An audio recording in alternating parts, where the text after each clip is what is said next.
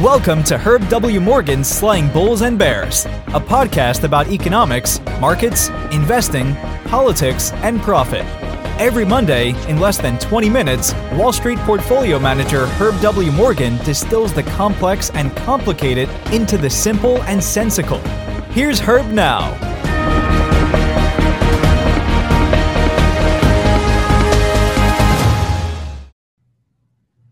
Good morning, everybody. Monday, August 16th, 2021. I'm Herb Morgan, Senior Managing Director and Chief Investment Officer here at Efficient Market Advisors. This is our weekly economic and market commentary, which, of course, is also available to you as a podcast. The name of the podcast is Slaying Bulls and Bears.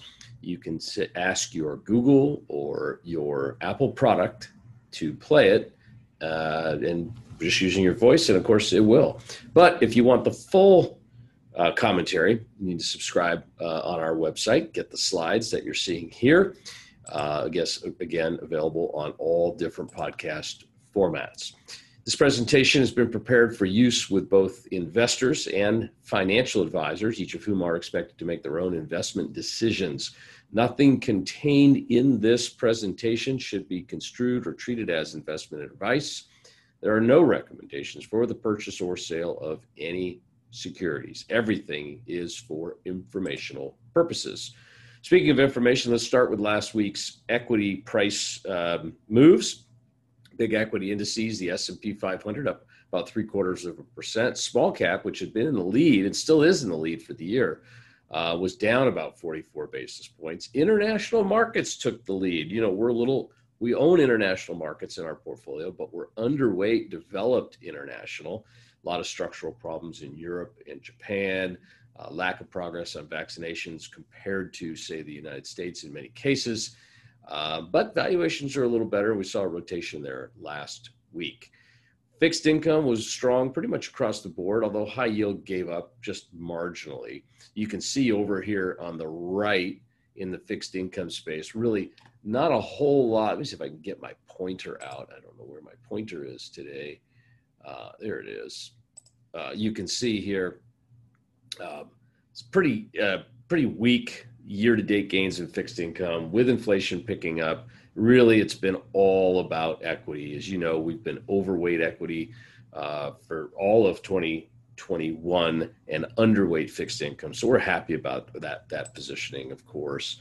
Let's get into last week's economic data. This is not a typo. Job openings, that's open and available jobs, now exceed 10 million in the United States. Openings rose even as we continued to add. We saw the great jobs report the week before, and we had retail, we had manufacturing, education, all picking up jobs.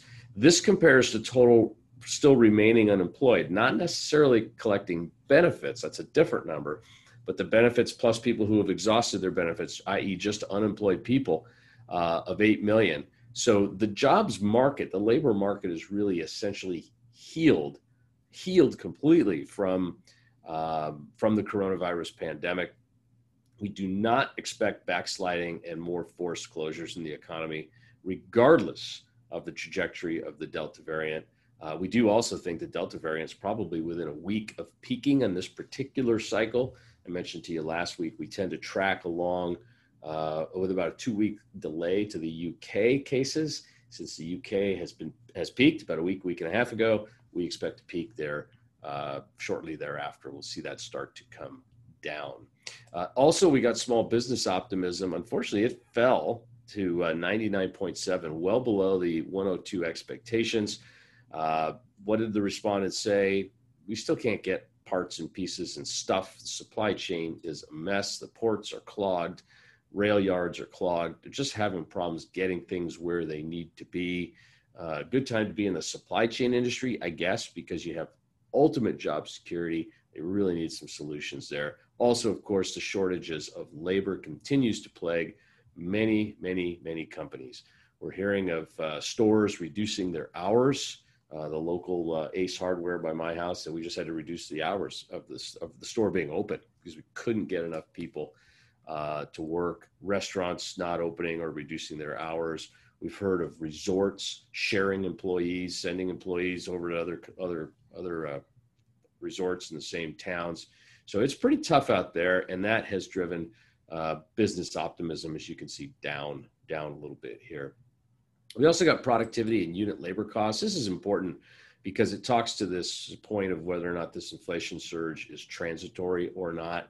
And what you can see, I think everybody's probably glad about this, is that unit labor costs, that's a labor cost per unit produced, is starting to come back down. The gain was just barely above zero. So that's a little bit of a damper on the inflation there. Non-farm productivity rose a little less than expected, but it rose, and it was on top of a pretty big gain the prior quarter. Speaking of prices, we got CPI and PPI last week. Those were probably the two most watched economic data points last week. Remember, the Fed, their target is 2% core inflation. They used the core PCE. This happens to be the CPI. Regardless, we've had a big spike. The Fed has said, hey, we think this is all going to be transitory.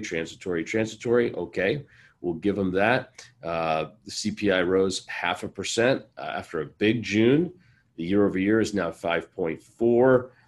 The core is up 4.3 year over year, but that seems to be leveling. And when you look through the report and look at the categories, the reopening categories, that's the airfares, rental cars, et cetera, they only make up about 10% of the categories, but they've been making up 75% of the jump in the CPI.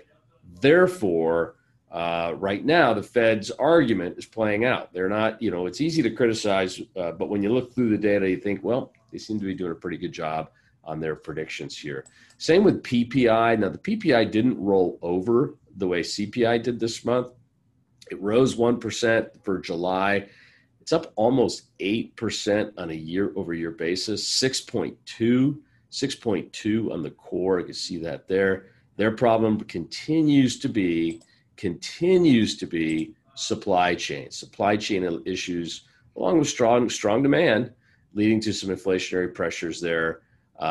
We got to wait and see what happens, but I'm not ready to throw in that. I still have my Ford administration buttons that say win. Remember that from the 70s, whip inflation now. I'm somewhere in the office here. I've still got these buttons. I'm not ready to start wearing them on a daily basis, but I'm concerned. I have to admit, I am concerned. We see a lot of the wage pressure, which could get passed through to consumers and therefore would certainly be less than transitory from an inflation perspective. We're also seeing import and export prices rise. That's no surprise to anybody, given all the other data I just gave you. Import prices up 0.3% in July. That was less than expected, so that was probably pretty good. Ex-out petroleum, you're only up 0.1%, so that's pretty good as well. On the jobs front, if you remember last week, I told you, this is it. It's only about jobs anymore. And then, of course, we had a blowout great jobs report. The Fed is convinced they've got the inflation thing under control. Therefore, they're only focused on the jobs thing. And being focused on the jobs thing, we want to see initial claims remain with a 3 handle or better. And they fell from 387 to 375 last week. Continuing claims continue to go down too, from 2.98 to 2.86. That's all positive and is suggestive that the Fed is probably more likely than not to begin the taper. That's the reduction of buying bonds. They buy $120 billion worth of bonds every month, 80 billion of treasuries, 40 billion of mortgage-backed securities. If they can buy less of those, that's called a taper. We expect that. I now expect that to come this year, given the strength of the jobs market, because they've told us that's all that matters is the jobs market right now. But given the supply chain issues, given the ability to the worries of inflation, the worries about the Delta variant, we had a really negative report from University of Michigan last week on consumer sentiment. It was quite a drop, and it was an unexpected drop. We were looking at, for an 81.2 number, we came in at 70. That's the lowest in almost a decade. The only numbers even close to that in the past were April of last year, the COVID epidemic, October of 2008, which was, far more concerning to me when we had complete insolvency of the world banking system. But So all in all, people aren't feeling so good. Part of it is, of course, the news around Delta, COVID, inflation, et cetera, et cetera. If we can get the inflation to pass, if we can get the COVID cases to peak, we resume the reopening, the jobs growth continues over the next couple of months, then I think the sentiment will follow right back up, and you're going to see the Fed taper. And I think the taper could be bigger and quicker than a lot of folks are thinking. I say that because, one of the things I do is as I read the Fed's statements and the comments by the voting members of the Fed. And, it's funny, the Fed will come out with a statement. They're going to have one this week. They have the FOMC minutes from their July meeting will be released on Wednesday. So those will come out on Wednesday, and it's, a page or two. But you'll fill 22 hours of financial talk with interpreting that and trying to read things in between the line. I think the Fed is really trying to be very clear about what their intentions are. And when they want to be very clear, they send everybody out on the road and they kind of get together and they try to speak, for the most part, in one voice. There could be minor disagreements between the members, but they do communicate what they're going to do. And I find it far more valuable to listen to what they say as opposed to what a commentator might say. Now, here I am commentating to you, so you might want to watch them yourself and interpret, but I took the liberty of coming up with some of these for you. These are last week's comments by Fed FOMC members. So we'll start at the bottom here. We'll start with Monday. Atlanta Fed President Raphael Bostic says that the Fed should move to taper after another strong month or two of employment gains and proceed with that scaling back process faster than in past episodes. So in other words, instead of going from 120 billion to 110 to 105, he's talking about bigger chunks. So maybe we go from 120 to 100 to 80 to 60, maybe even bigger. That was on Monday. Then on Tuesday, Chicago Fed President Evans says we are going to be at the point where we've seen substantial further progress. Substantial further progress is what the chairman has been saying all along.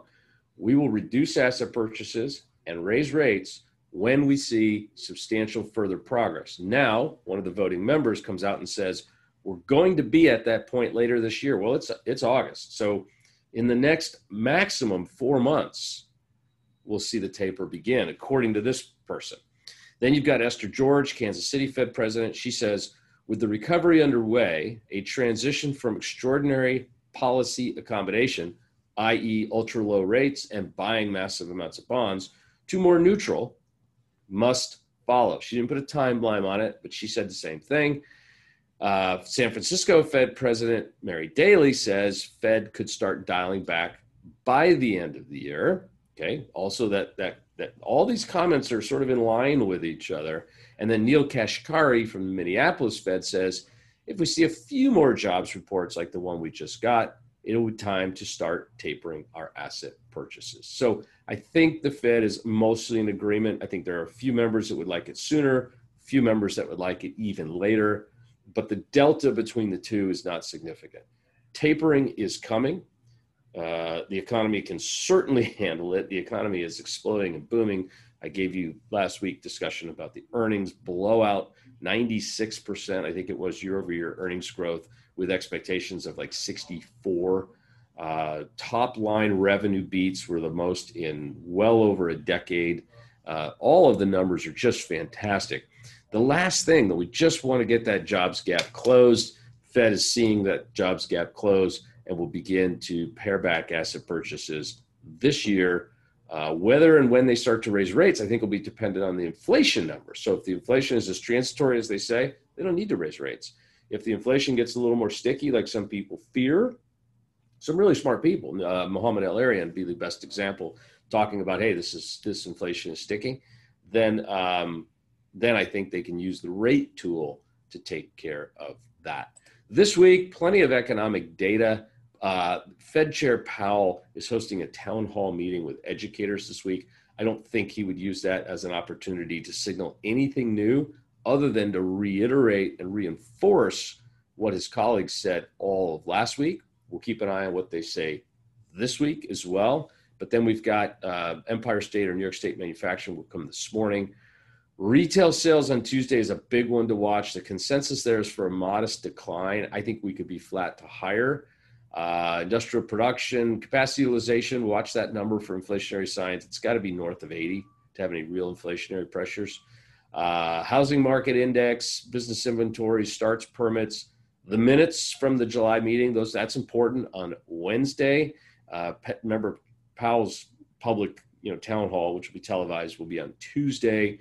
Weekly claims for unemployment, Philly Fed on Thursday. Friday's pretty wide open. Now, remember, if we have anything to say intra-week, we'll put it on Twitter. You can follow me there at ETF_strategist or on LinkedIn. I think I have more followers on the LinkedIn. You could go to that one. But if you like the weekly, just ask your Apple product or your Google product to play Herb Morgan's podcast, you can say, or Slaying Bulls and Bears. Please give us a like and a thumbs up. We appreciate that if you do. As always, thank you for tuning in. We'll talk to you again next week.